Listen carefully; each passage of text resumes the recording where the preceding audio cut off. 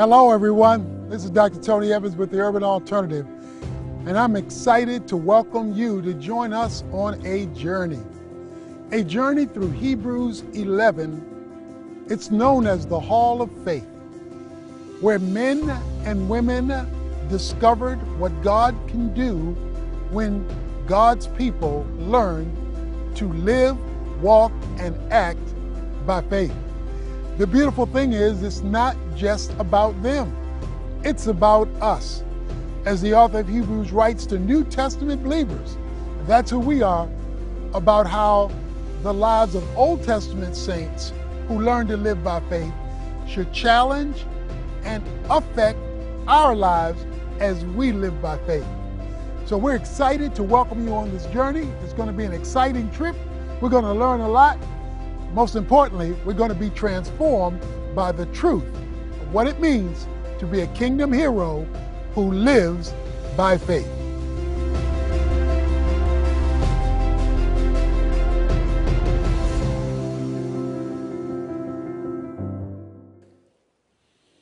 We've introduced the title of today's message, Israel, the risk of faith. The reason why we used Israel and not the name of a person is because in verse 28, there is a subtle shift in Hebrews 11. It says, by faith, he, Moses, kept the Passover and the sprinkling of the blood so that he who destroyed the firstborn would not touch them. So he moves from him to them. And then in verse 29, he says, by faith, they passed through the Red Sea. Verse 30, by faith the walls of Jericho fell down after they had been encircled for 7 days. So he moves from the him to the them, from the man Moses to the congregation of the nation of Israel. So as I speak to you today, I'm not merely talking to you individually, although it applies. I'm also talking to us collectively because the message is collective in nature because it deals with the whole congregation of Israel.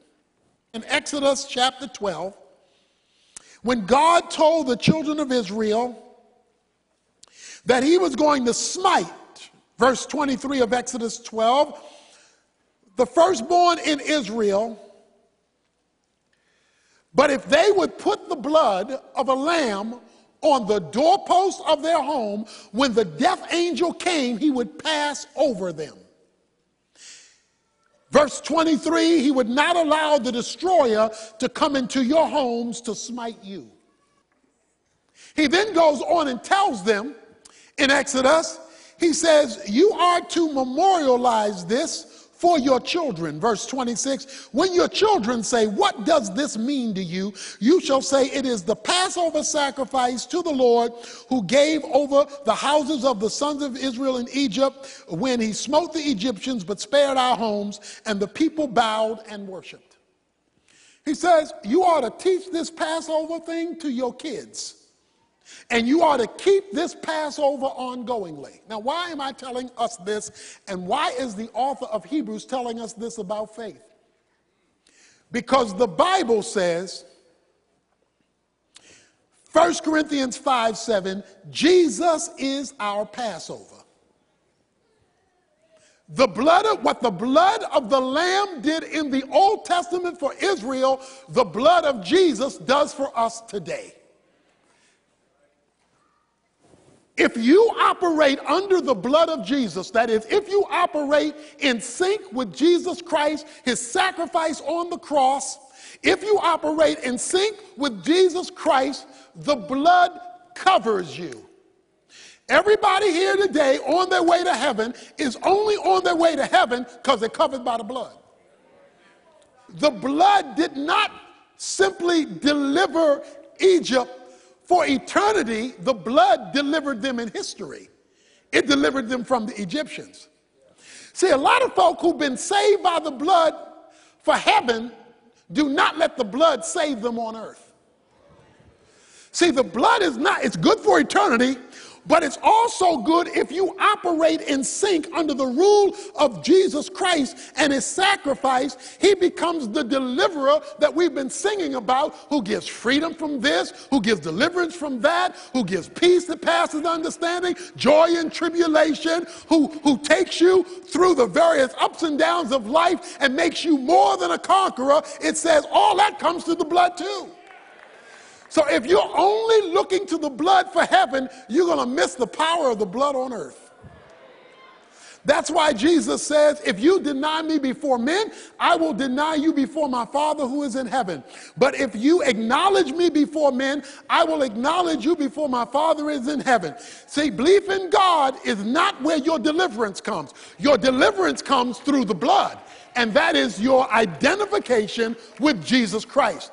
He now goes on to the second of these three events.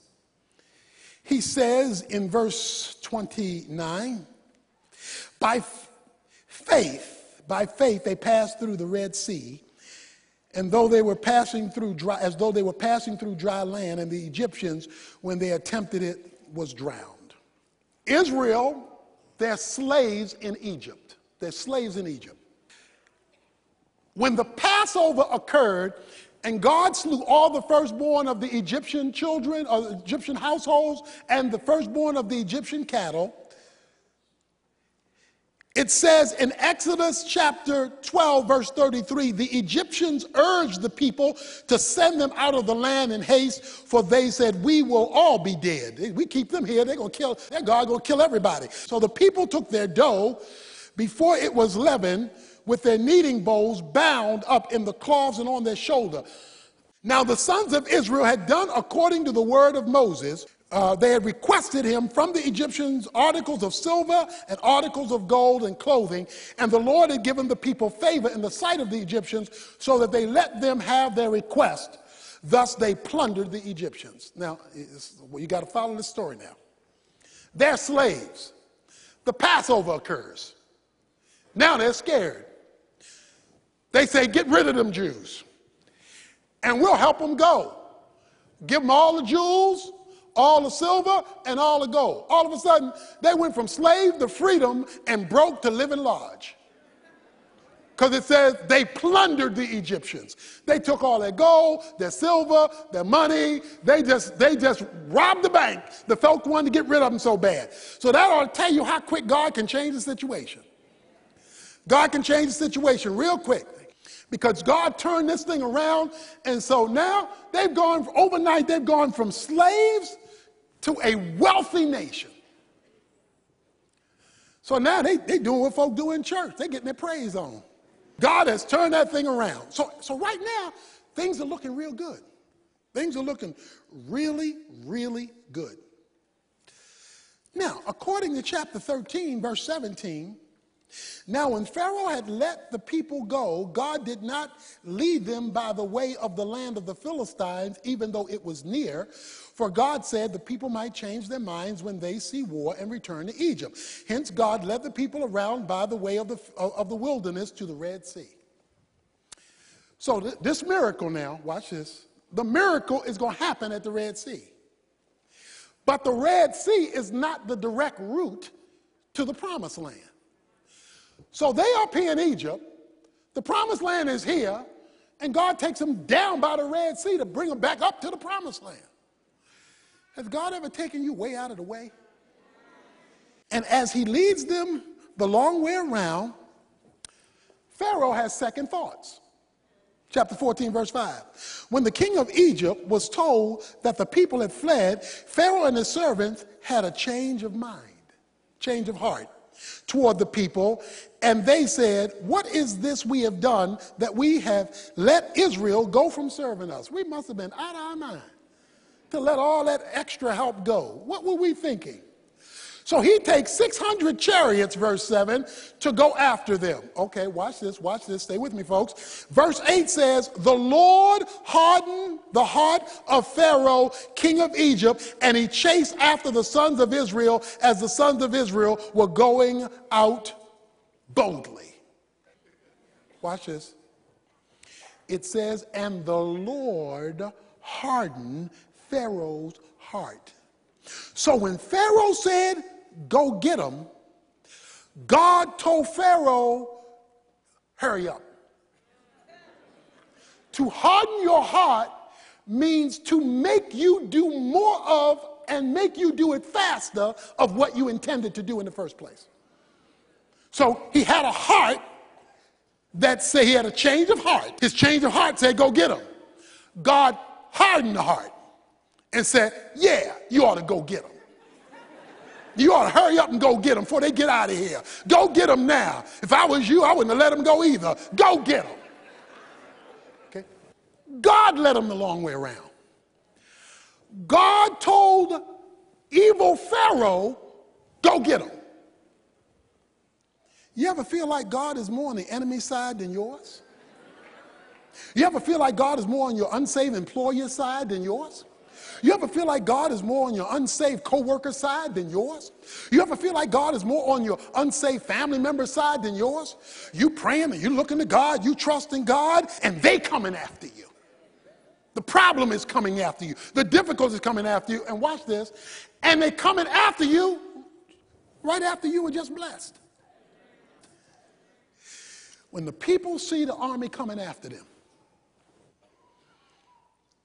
they do what Christians do today, verse 11. Then they said to Moses, is it because there were no graves in Egypt that you have taken us away to die in the wilderness? Why have you dealt with us in this way, bringing us out of Egypt? Is this not the word we spoke to you in Egypt, saying, leave us alone that we may serve the Egyptians? For if we had been better for us to serve the Egyptians than to die here in the wilderness. They did what we do on God when it doesn't look like God is working it like we expected it. But Moses said to the people, okay, so this is a congregation of Israel. It says the they in Hebrews. Moses is like the pastor. He says, do not fear. Doesn't that sound like a good pastor? Y'all scared. The pastor mounts the pulpit and says, do not fear. Stand by and see the salvation of the Lord. What else is a preacher going to say? Congregation is scared about inflation. They're scared about crime. They're scared about this. He says, stand back and see the salvation of the Lord, which he will accomplish for you today. For the Egyptians whom you have seen today, you will never see again forever. What he's basically saying is, trust the Lord. Now there is, I'm getting ready to show you a missing verse in the Bible. There is a verse that's missing. And we're told the verse is missing. It's a verse that's supposed to be in the Bible, that's not in the Bible, and we're told that it's not in the Bible, even though it's supposed to be in the Bible. Let me show you the missing verse. Verse 15. Then the Lord said to Moses, why are you crying out to me? Tell the sons of Israel to go forward. I wonder who saw the missing verse. Okay, watch this. In verse 13 and 14, Moses is the confident preacher. Don't be afraid. God's got this. God's going to fix this. These Egyptians, they're not going to mess with you. Somebody say amen. No, I'm talking about Moses talking to the people.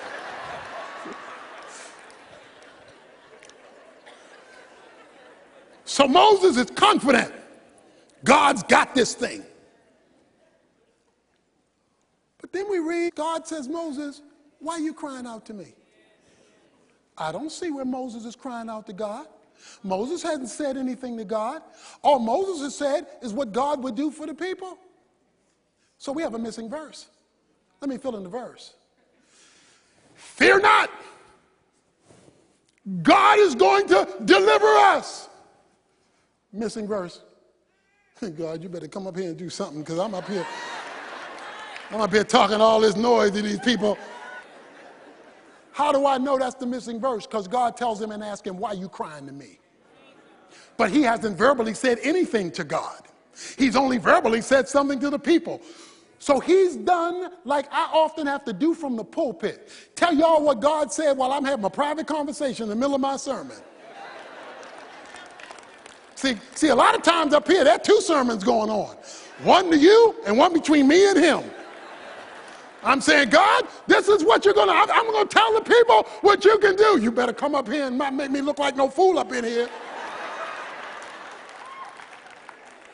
There are two sermons going on here. He says, why are you crying out to me? Because he was scared too. He was preaching the truth, but preaching it with his own internal fear. Because if the truth be told, even when you want to gamble on God, you're scared. Even when you quoting scripture to yourself, you're scared.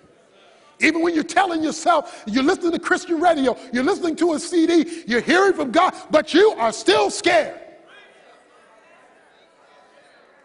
And the fear was not only in the congregation, it was in the preacher. So God has to even say to him, why are you crying out to me? Now let me give you the translation. Moses, there's a time to pray and there's a time not to. Stop talking to me. Stop, don't keep repeating your fear to me. Stop talking. Why are you crying out to me? Now look at the first phrase in 16 and the first phrase in 17. Now watch this. He says, as for you, somebody say, as for you. As for you, but look at the first phrase in verse 17. As for me. As for you, then he says in 17, as for me. As for you, lift up the staff. As for me, I will harden the Egyptian's heart to go after you. Okay? You do what I told you to do. You leave me to do what I'm supposed to do. Don't worry about me. I got my part.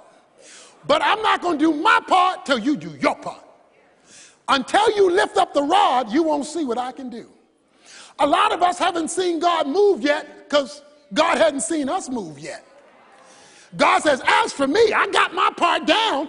I'm just waiting for you to stop whining, crying, complaining, and talking about this and talking about that, talking smack. I'm waiting for you to shut up and do what I told you to do. We got Christians going around saying, well, I'm praying about it. I'm praying about it. I'm praying about it. I'm praying about it. I prayed about it. I asked God about it. God has said, oh, shut up.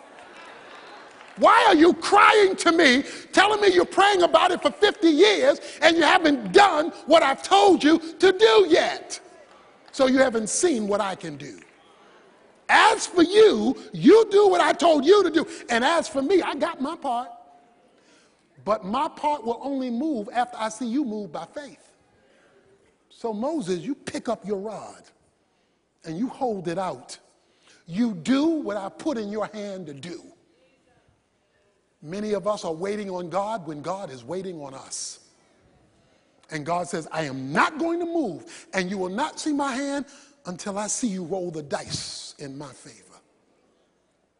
And when I see that, and then you have a double miracle. You have a double miracle. Because verse 21 says, then Moses stretched out his hand over the sea, and the Lord swept the sea back by a strong east wind all night and turned the sea into dry land so that the waters were divided. And the sons of Israel went through the midst of the sea as on the dry land. That's two miracles. Hope you know that. It says this wind came, Charlton Heston, you remember? The wind came and split the water. That's miracle number one. You got two walls of water. Now, it's going to take faith to walk between those two walls of water because you don't have empirical evidence they won't come down while you're walking through. So it's going to take faith to walk through, but that's only half the miracle. But I know why they could believe the first half of the miracle because of what happened in the second half of the miracle. Because the first half of the miracle was the splitting of the water. The second half of the miracle was dry ground. You see, the ground shouldn't have been dry if it's at the bottom of a sea. It should be wet, muddy ground. But that wind was so strong, it not only walled the water, but it dried out the bottom of the sea so that there was no dirt, mud. They could roll their carts. The horses could travel. The mules could travel. Everybody could travel because God opened up the ocean and dried up the land, and they saw, we can walk on this. It's a double miracle.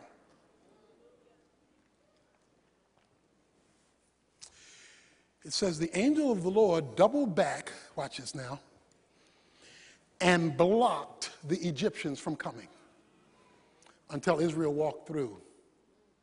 Then the angel of the Lord moved out and let the Egyptians come. And they were drowned in the sea.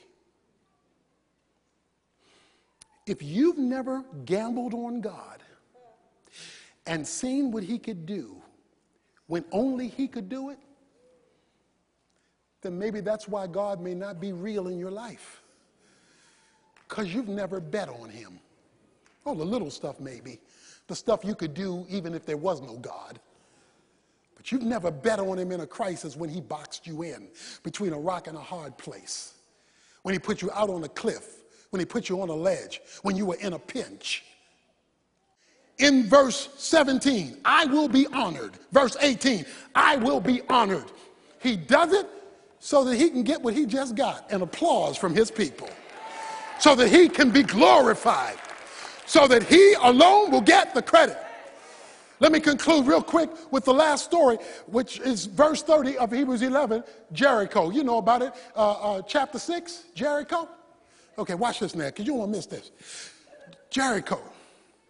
God says, Joshua, I want you to take Jericho. And here's the plan.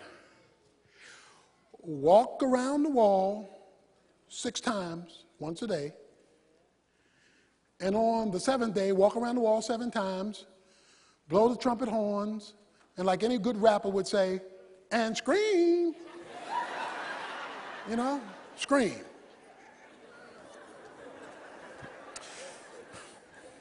Joshua chapter 6 verse 1 says that Jericho was totally tight like a drum.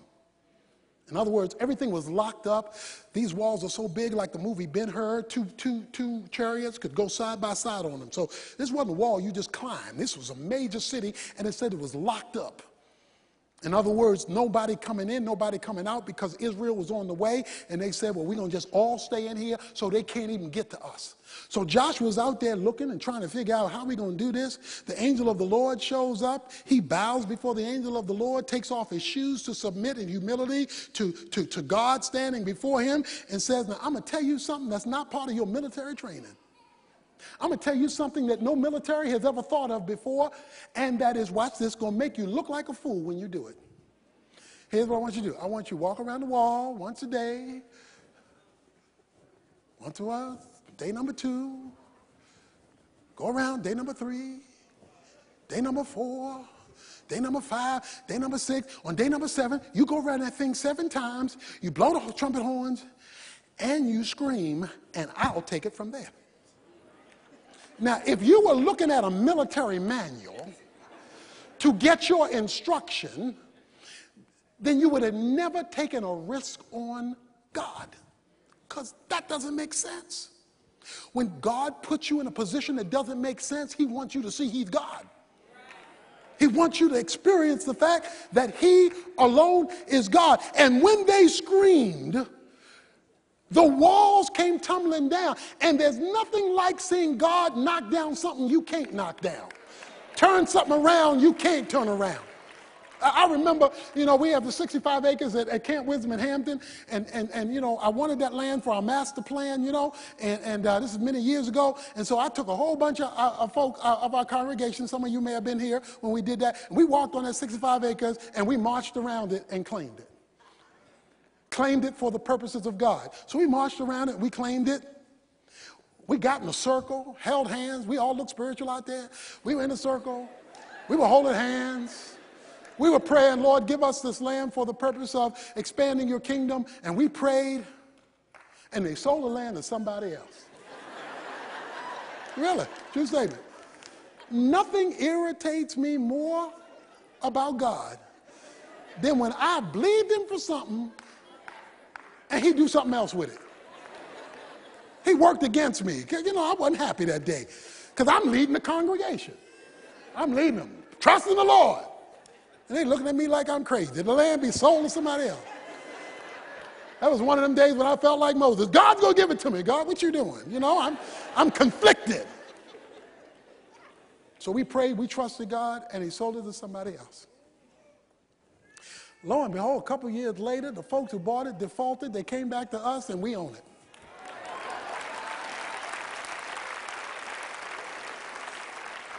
Because God is weird. And God, I said that reverently. So you know. God is weird.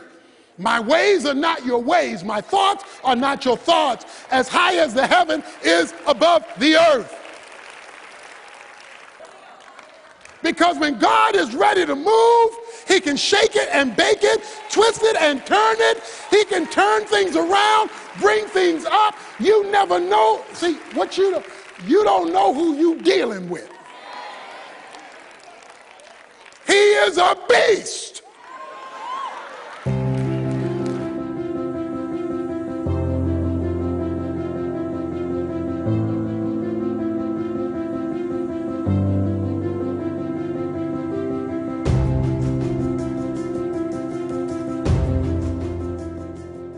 One of the most rehearsed miracles in the Bible is God opening up the Red Sea and his people Israel taking the risk of faith, walking between two walls of water on dry land and believing that the God who promised they would get through it would keep his word.